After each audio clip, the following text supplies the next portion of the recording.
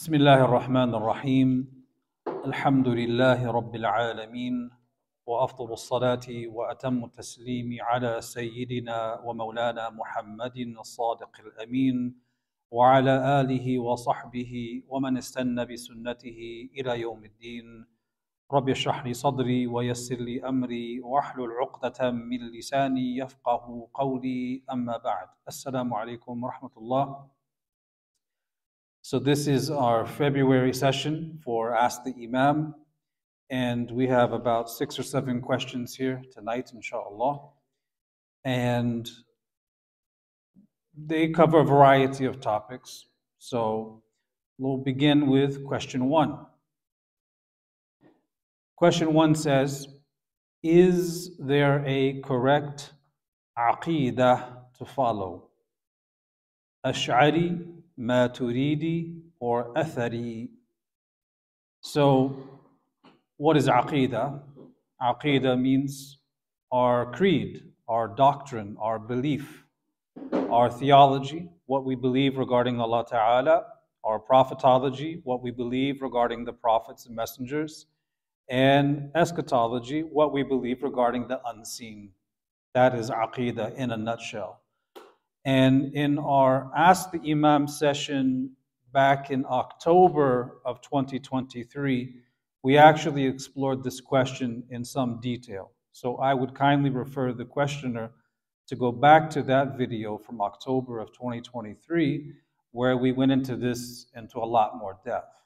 For now, I will suffice with the words of the great Hanbali Imam, who was a student of the great Hanafi Imam, Sheikh Abdul Ghani al-Nabulusi, rahimahullah ta'ala, his student being the great Hanbali Imam, Imam Muhammad al-Safarini. Now, Imam Muhammad al-Safarini, rahimahullah, was a great Hanbali scholar, and he has a very large work called Lawami' al-Anwar al-Bahiyya. Lawami' al-Anwar is a commentary on a poem that he wrote explaining in great detail the beliefs of Ahlul Sunnati wal Jama'ah, Orthodox Sunni Islam. And in the beginning of his commentary, he made a very famous statement.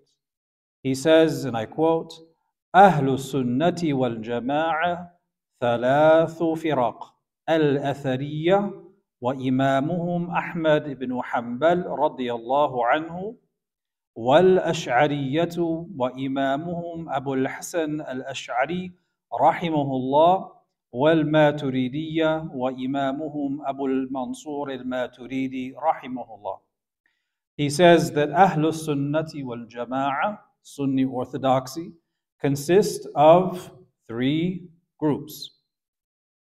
The Athariya or the Atharis, whose leader, whose Imam is Ahmad ibn Hanbal, may Allah be pleased with him. The Ash'aris, whose Imam is Abu al-Hasan al-Ash'ari, may Allah have mercy on him. And the Maturidiyya, whose Imam is Abu al-Mansur al-Maturidi, may Allah have mercy upon him. Now these are not 3 different sects. We should understand very clearly. These are not 3 different sects. They are 3 different orientations.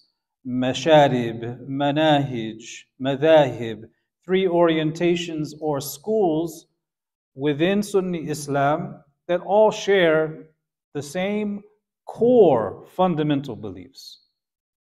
Each of these schools, the Athari school, representing the greater theological tradition of Imam Ahmad, the Ash'ari school representing the methodology and way of Imam Abu al-Hasan al-Ash'ari, and the Maturidiyya representing the methodology and way of Imam Abu al-Mansur al-Maturidi. They are 3 schools within Sunni Islam. Each has their own particular methodology with its own principles. Each of them have their own relied upon text for teaching the creed, and they have their own masters in the field who expressed the fundamental beliefs and the subsidiary branch aspects of beliefs within their given framework. So the way that the Athari approach would address an issue of Aqida may be expressed differently from that of the school of Imam Abul Hasan al-Ash'ari or the school of Imam Abul Mansur al-Maturidi. They may express it differently or prove it differently. However, the same conclusion, they have the same conclusions. Fundamentally, they are united. Does this mean they don't have any differences? That's not the case. They do have differences. There are some differences between them. But some of these differences are not so much in the conclusions they have, but in the manner they reach those conclusions. Some of them reach those conclusions using a combination of textual and rational proof. Others relied most heavily on textual proof without delving into the rational proofs so much. But the conclusions were basically the same. They just reached them in different ways. Sometimes they differ not in the conclusion, but the arguments they put forward to justify the conclusion that is united. Sometimes they have shared conclusions and they arrive at the conclusions in basically the same way. Most of the differences between these three schools of theology are what we call khilaf lafzi, which means it's a semantic difference. A semantic difference means it's just a difference in expression. The core conclusions are the same, but they differ in how they are expressed. An early example of this is in the hotly contested debates of that time, largely based on political fortunes, where you have Imam Abu Hanifa, who really, his way of expressing Aqida was picked up by the Maturidi school. He has his famous statement that al-Iman is qawlun bil-lisan, right? It's a belief in the heart and a statement of the tongue. Whereas the other Imams would say, it's qawlun bil-lisan wa amalun bil-arkan, right? They would say actions are included. So there became this famous debate. Is one right? Is one wrong? Well, Imam al-Dhahabi, who looks back on that historic moment, says, هذا نزاع لفظي. It was a semantic dispute. Their conclusion was basically the same. They just expressed it in different ways. So sometimes one would voice disagreement with the other, but when you look at it at the end of the day, you realize they're actually saying the same thing. They're just wording it differently. That's what it is at the end of the day. So most of the differences between them are, in fact, khilaf lafzi. They differ in how they express them. So this means that they're not actually differing after tahqiq, after you verify the issues. Some of the differences are not lafzi. They're not just a question of how it's expressed. Sometimes there are genuine differences. But most of those differences are in furu' al-aqida, in the branch subsidiary issues of creed that are not harmful to one's iman, that does not take one outside of the general fold of Ahl Sunnah wal Jama'ah, because they're expressing their conclusions on subsidiary issues of creed that are not really incumbent on ordinary Muslims to know. So sometimes they're substantial and not semantic, but because they're finer points, that they represent finer elaborations and not differences with core matters of belief, these differences are not harmful. They don't expel one from Ahl Sunnah. And sometimes, when you look deeper into the works of creed from these three different schools, you do find that there are some differences that are not semantic. They are substantial differences. However, this view going against that view is actually a more isolated view of a handful of scholars within the school. It doesn't represent the view of the entire school. Sometimes you have isolated views of a subset of scholars from within an individual school, and they don't represent the entire school.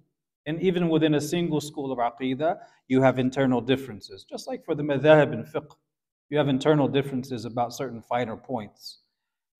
And sometimes, if you say there's an error, it's an error in the finer points, and it's an error of ijtihad, but it's not in the fundamentals of faith. So ultimately, a person could learn from any of these three schools, provided they have a good teacher in them who's not going to make them a partisan of the school and a fanatic. We should avoid the extremes of partisans within any of these schools that seeks to excommunicate or declare the others heretics or ahlul bid'ah and things like that. And that is done by finding a qualified teacher who is balanced, who represents one of those traditions, who can teach the fundamentals within that given framework without creating sectarian students. Now, the reality is, and history is a testament, that within these three schools you have had individuals within them who have gone to extremes and become very partisan. And you have examples of this in history. You have serious contentions that rose between people based on some of these subsidiary issues that were blown out of proportion to the point where one group is saying things about the other group. Ibn al-Jawzi, for instance, he mentions in his Sayd al-Khatir, he complains in his time, and he was a Hanbali theologian, but he was complaining about some of the Maturidis who had come from Min Wara al-Nahar, from Transoxiana, from the region of the stands, who had come into Iraq and were basically pushing on common people, regular, ordinary Muslims, really high-level discussions of theology that were over their heads, causing them confusion. And they took an extreme approach, saying, well, if you don't know this, your iman is suspect. He complained about this. Imam al-Ghazali did the same thing.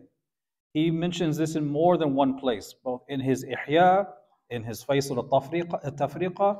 He complains about this attitude of some sectarian-minded people who thought that if you can't express the theology the way that we formulated it in the finer points, then your iman is suspect.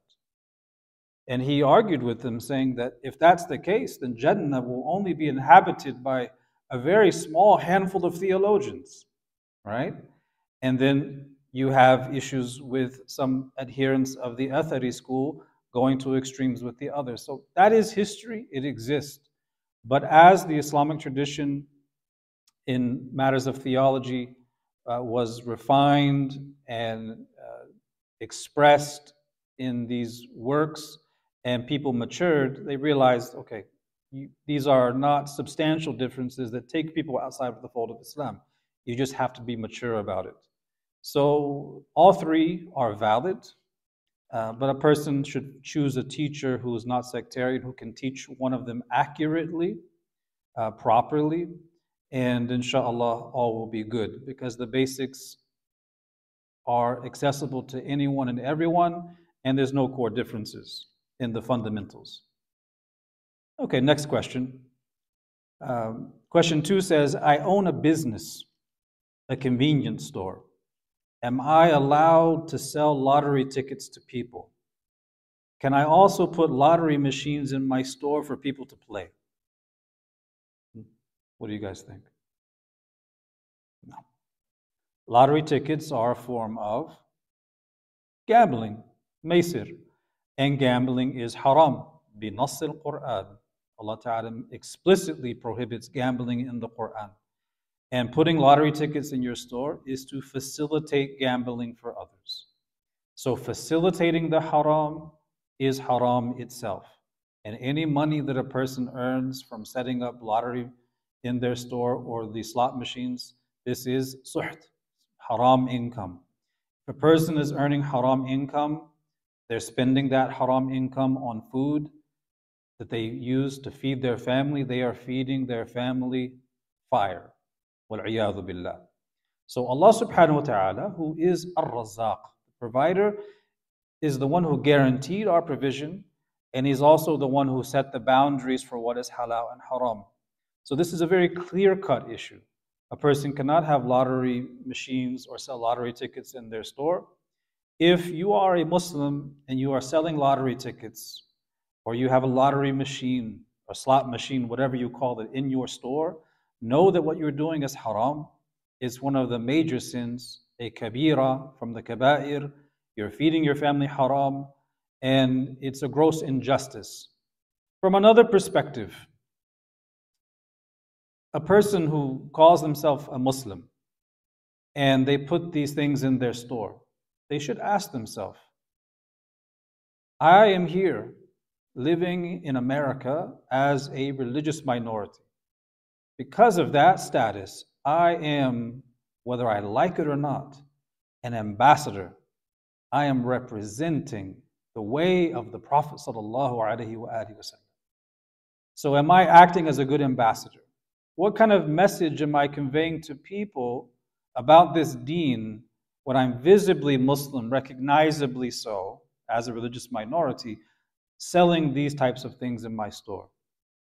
So this means that not only are you engaged in gambling or facilitating gambling, you're also perpetuating an anti-da'wah atmosphere. This is something that's worth thinking about, because people pay attention to these things and they notice, oh, these Muslims, they say this and that, but so-and-so has the store, he's selling alcohol, he's selling pornography, he's selling this and that. Well, he says he's Muslim. What kind of religion is this? They say one thing, but they do the other. So not only are you earning haram through gambling, but you're also sending a bad message about the deen to other people. So that's the answer. May Allah guide this individual, and inshallah, they're asking the question because they haven't yet done it, and they won't do it, inshallah. If they've done it, may Allah guide you to take them out, and Allah will reward you for that intention of seeking taqwa of Allah and doing what's right. And inshallah, that's the direction you're going, because you ask, right? The people who ask, they're in a good position because most likely they're asking because they want to make sure what they're doing is right. The problem is with those who don't ever bother to ask. It's the kind of what I call, you have ready, aim, fire. It's fire, ready, aim. They do the action and then, oh, was that halal? It's not? Whoops. That's not how we operate. Okay. Next question. Number 3, can I ask my husband for a divorce if he is mentally, emotionally, and verbally and physically abusive toward me, that he questions everything I do and treats me like I'm a child and tells me what I can eat and cannot eat and what can I not give the kids to eat, etc. It has been going on for 10 years now, and I'm getting mentally sick and unstable. I cry all the time.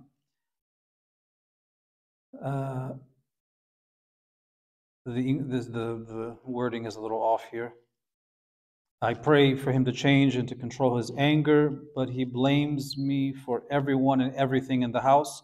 He keeps threatening me with divorce if I'm not going to change. Allah forgive me, but I need to know what is my rights.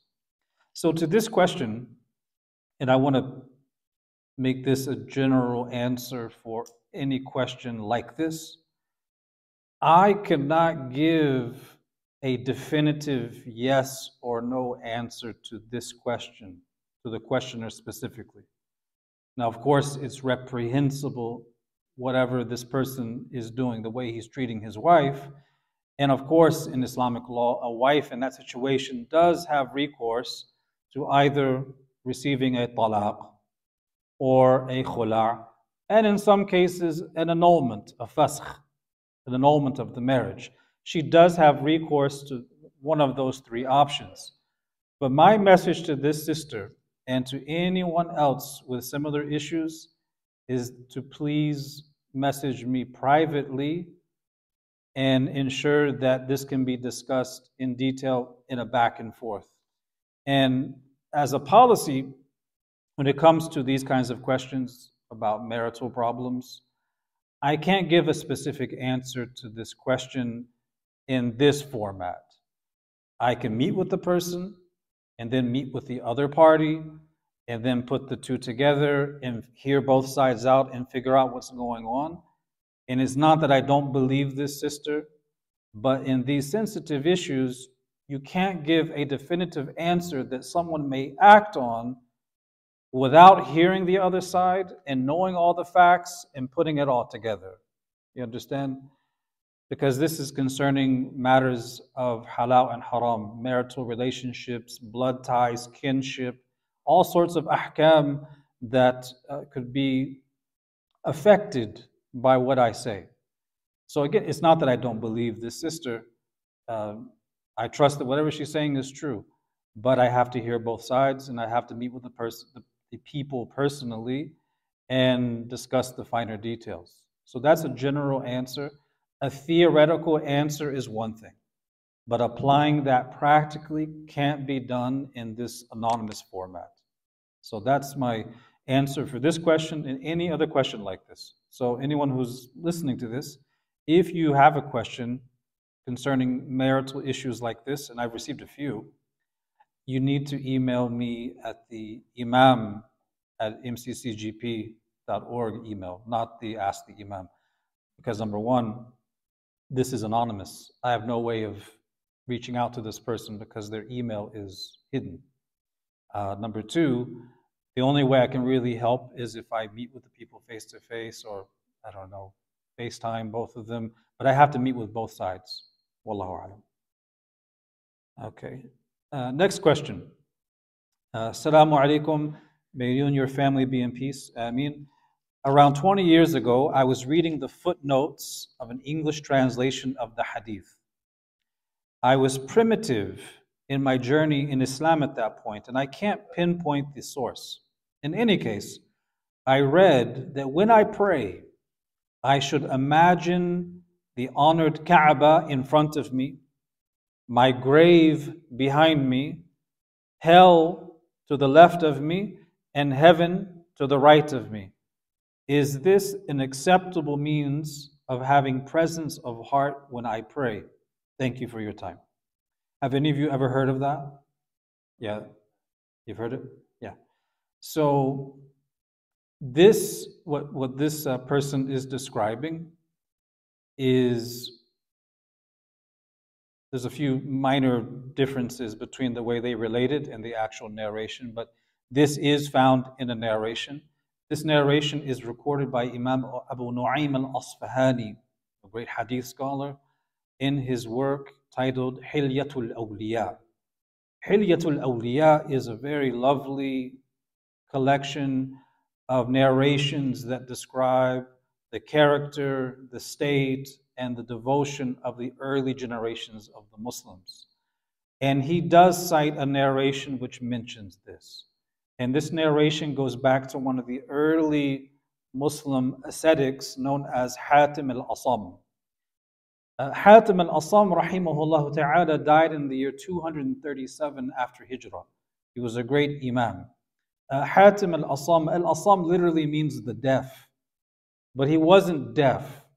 He could hear just fine. But the story tells us that the reason why he was given that nickname, the deaf, is that one time a lady came to ask him about some personal matters, a question in fiqh or something like that. And as she was speaking, she passed gas loudly. And in that moment, in order to save her from embarrassment, he pretended to be deaf, that he couldn't hear her. He was, what? What did you say? And from that, she felt, oh, he didn't hear me. So he saved her from embarrassment by pretending to be deaf in that moment. And so he got this name, Hatim al-Asam, rahmatullahi alayh, a great Imam. So Abu Nu'aym al-Asfahani mentions this in his Hilyatul Awliya, where Hatim al-Asam speaks about how he approaches the prayer.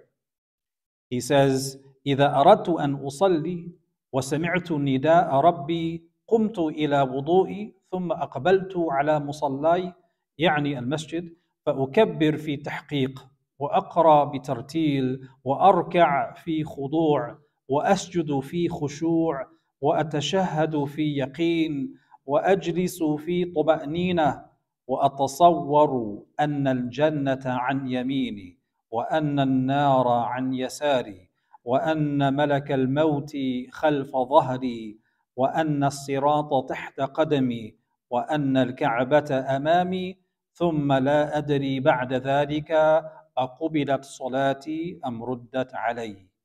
Very beautiful statement.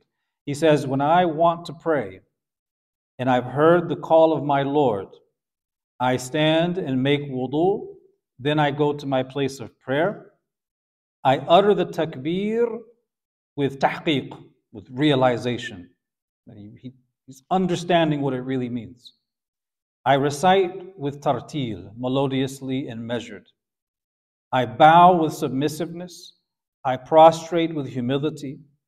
I utter the tashahhud with certainty and sit with tranquility. Here's the phrase.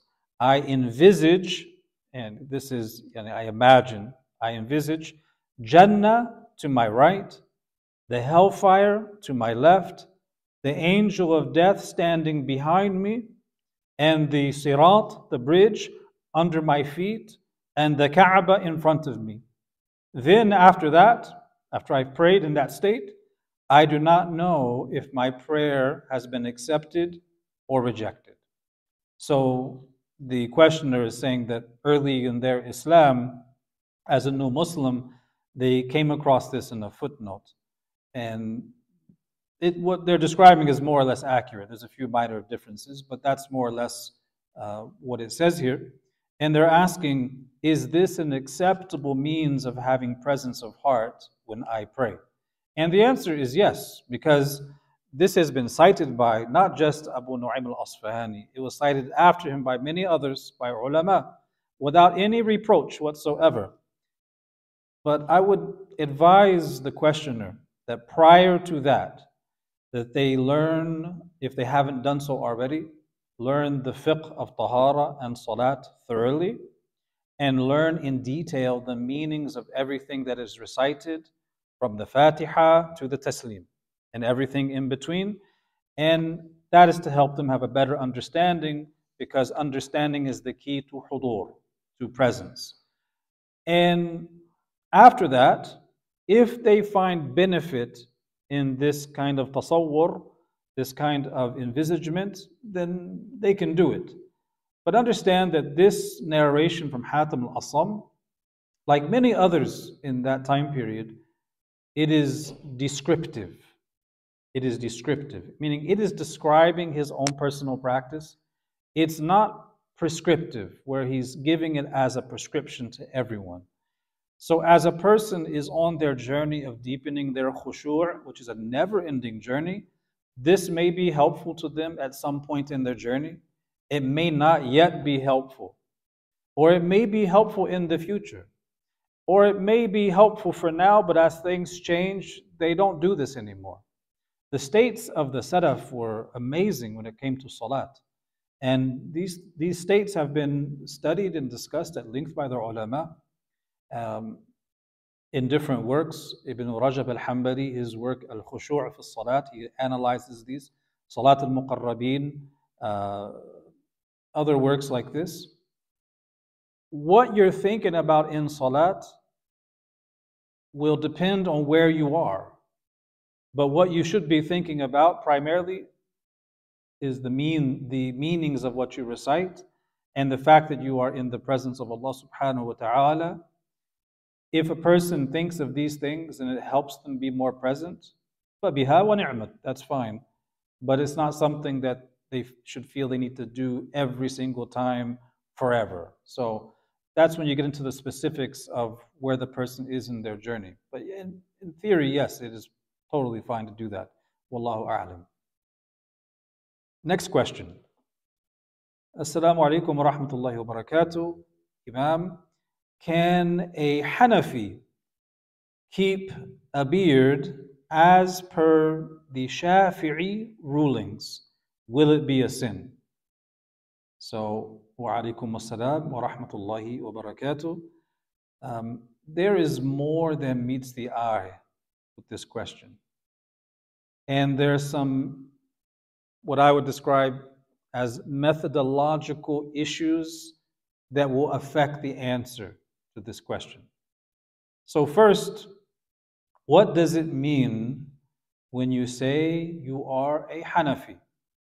And I'm addressing the questioner here. You say you are a Hanafi, what exactly does that mean? Are you a Hanafi in the sense that you have studied or you continue to study the school of Imam Abu Hanifa formally with teachers, and you have confidence in the legal foundations and rulings of the school, and based on that confidence, you commit yourself to carrying out your ibadat according to the way they are described in that school? Is that what you mean when you say you're Hanafi? Or do you say you're a Hanafi in the sense that no, you don't formally study the madhab, you've never studied the Hanafi madhab in a structured way, nor do you aspire to reach a high degree of tafaqquh. However, you live in a region where that is the dominant madhab. And most of the mashayikh and the muftis in your region, well, that's what they studied. And because of that, you as a default go to them for your questions. And it's only in that sense that you're Hanafi, because your muftis are Hanafi. So this is what I mean by methodological issues behind the question. So when you say you're Hanafi, what exactly does that mean? If it is the former, and the person is a committed Hanafi in that they're studying it and they have confidence in the school and they have a personal commitment to live by the ahkam described in the school, then you as a Hanafi can take the standard Hanafi view on the beard. And what is the standard Hanafi view on the beard? It is that you do not cut anything less than a fistful. So anything within a fistful, a qabda, anything less than this is not to be cut. Anything beyond this can be cut, and that's fine. In fact, that's a good thing. That is the standard Hanafi view. However, there is also a secondary Hanafi view, although it's less popular, but you see it in places like Sham and in Turkey. It is a secondary view in the school, which is very similar to the Shafi'i view, which is that anything that is considered a lihya is a lihya, even if it's less than a handful. That is a secondary view, and I know some hardcore Hanafis may attack that view or deny that it exists, but it does exist. The question is how strong it is. But that is a view, right? If you are a Hanafi only in the sense that your muftis in your region are Hanafi, then the honest answer is you don't really have a madhab. That's the honest answer. The honest answer is that the lay person, al-ammi, la madhaba lahu. The lay person doesn't really have a madhab. His madhab will be the madhab of his mufti. So if he's in somewhere in India, then the vast majority of qualified muftis are going to be from what school? Hanafi. So only in that sense are they Hanafi, right? If they're in Egypt, however, or if they're in Syria, you have not just Hanafis. You have Hanafis, you have Shafi'is, and in Egypt you have Malikis as well. And you even have a few Hanbalis. So if you're in those regions, you're not required to go to one specific mufti of one specific madhab. You can actually go to any qualified mufti, no matter what madhab they are, if you have confidence in their knowledge, if you have trust in them, and they can give you a ruling, and you can take that ruling with confidence. Whether they're Shafi'i, Hanafi, Maliki, Hanbali, it doesn't really matter. So if you're Hanafi in that sense, and you go to a Shafi'i scholar who happens to give you that ruling, you could take it. If you decide to take the Shafi'i view about the beard, which is going to be more less restrictive, we should say, than the standard Hanafi view, if you decide to take the Shafi'i view, which is more accommodating, you're not going to be sinful by taking that view because you are still taking the view of qualified scholarship. Now, there's a question about following desires and picking and choosing. There's a time for that discussion, but this really isn't one of them, because as long as your actions are in the realm of halal, according to any of the four schools, and you're following qualified scholarship, then inshallah, all is good. So if you took the Shafi'i view, it would not be a sin. You're still taking a valid view in Islamic scholarship. Wallahu ta'ala a'lam. Next question is somewhat similar to this. A couple of questions.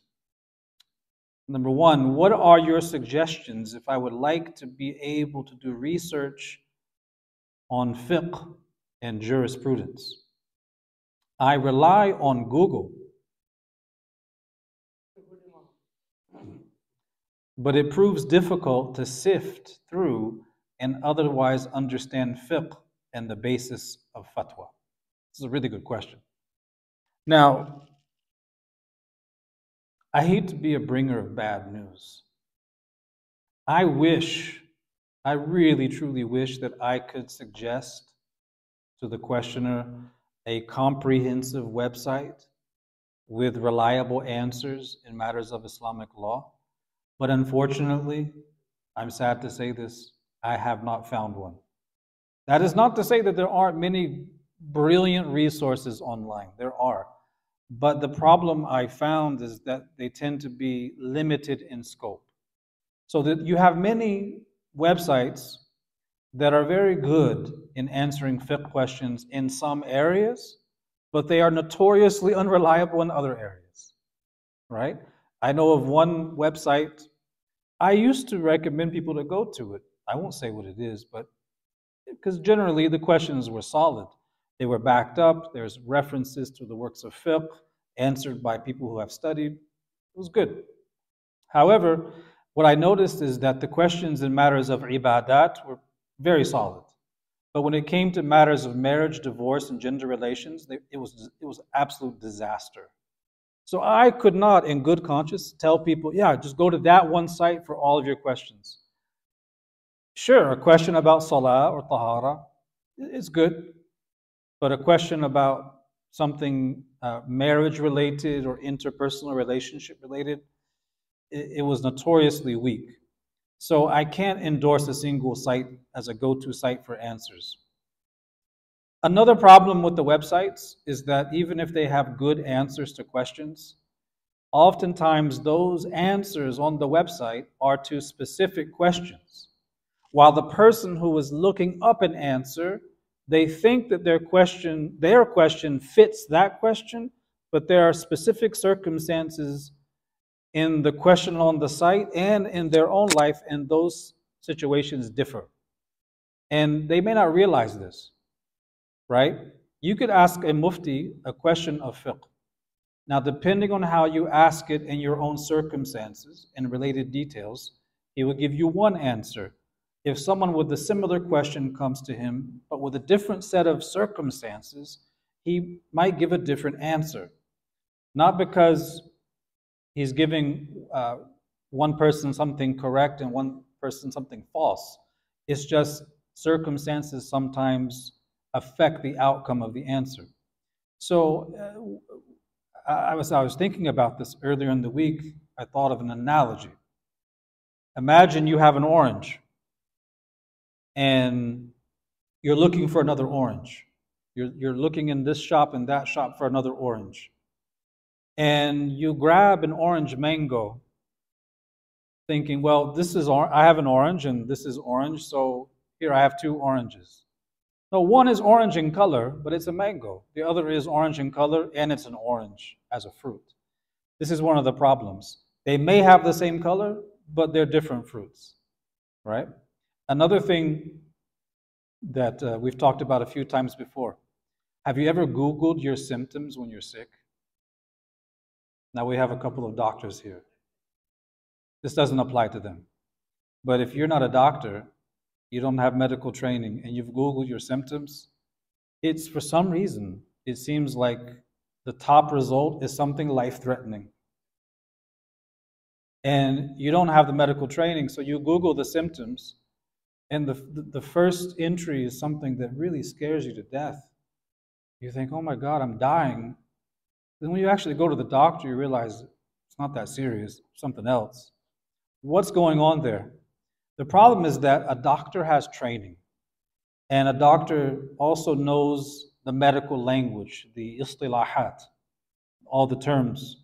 So when a doctor uses Google, they can use it to really refine their research, to narrow down things, and they can find through their Google search what they already know to be reliable because they have the background study, right?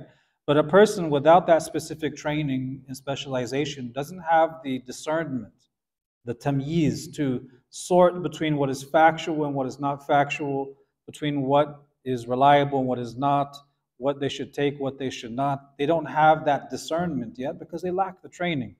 So when they don't have the training and they go onto Google, I have this symptom. They type it out. Everything is plausible. If it gives you 10 different possible diseases, how would you know which one it is? You need to be educated in medicine and know the terms and know the quality of the references and the sites and their authority to really get a solid answer. So as a doctor, you can use it to great effects because you have the background knowledge. So a student of fiqh who studied with teachers, who's gone through intermediate text and advanced text, who knows fiqh formally, knows the terms used within the schools, knows the authorities and who they are, knows the recognized works for fatwa from the ones that are not used for fatwa. If they know all of these things, they can actually go on Google up some things, and they can narrow down and get a good answer because they know what they're getting. But if you don't have that training, how do you know what you're getting? So people get confused when they go on Google. So that's the unfortunate answer. The solution is to learn fiqh. The solution is to learn fiqh with a teacher. Pick a madhab, the one ideally where you have the most teachers and resources.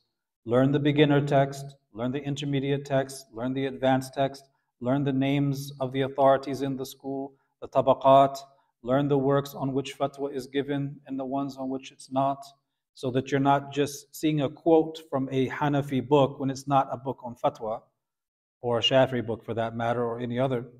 So that and you have to learn Arabic for this, right, if we're honest, if you've gone to a decent level and then you know how to search, you could find answers to your questions, but you already have a filter, right? But without that training, you're not gonna have a filter, and it's very difficult. You don't know if you're getting something accurate or inaccurate unless you know those things already. And even if you Google them and you know these things, you can't rely on those things without checking, cross-referencing them with the actual books, not just something digitally. Maybe it's a PDF. I hand you that because there's lots of good PDFs, tahqiqat of different books, but you have to go to that original source. Don't just rely on something digital. So, yeah, I wish I could say there's one site with everything, but I can't. Okay. Yeah, definitely don't do Chat GPT. Yeah. There's one notorious website. I won't give the name because then someone may Google it. But it has a lot of answers that are decent and a lot of answers that are absolutely horrendous. And then some answers that are accurate but only applicable to the region where the site comes from. One example, one website, they're given a question about car insurance. And the whole fatwa was about it being totally haram. Okay, nice. But in that place, there's no penalty for driving without insurance. So they could give that fatwa. But what about a person living in this society where there's penalties and consequences to one's livelihood and other things? Anyhow, that's the first question of this individual. Their second question, which is the final part of our session, they then asked, in a recent class on Allah's names, Al-Malik and Al-Quddus, you referenced the water of the unseen. Can you say more about this? How might we think about this? Of making wudu, so to speak, intending to purify our internal state as we intend to purify our external body by offering wudu? Well, in hindsight, it was one of those offhand comments. It's probably something I shouldn't have said, but I was referencing in a very passing manner a stanza, a shatar, from a line of poetry by the great poet Ibn Farid. And in the first line of that poem, he says, "Tawadda bima il-ghaybi in kunta dha sirrin," which means make wudu with the water of the unseen if you possess like inner core and the essence of things, or you have the sir, right? So this is mystical poetry.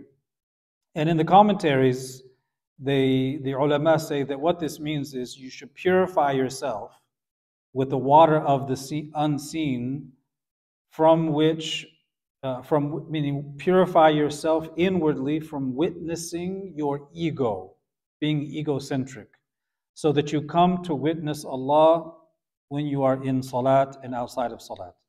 So basically, as you wash your limbs to prepare for salat with the physical water, you also want to wash your heart with the metaphorical water, what he calls ma'ul ghayb, the water of the unseen, this water of deep knowledge of Allah subhanahu wa ta'ala, ma'rifatullah, so that the effects of your egos and your desires and all these things are rinsed away, so that you come to the station of ihsan, which is an ta'budullaha ka'annaka tara, that you worship Allah as though you see Him.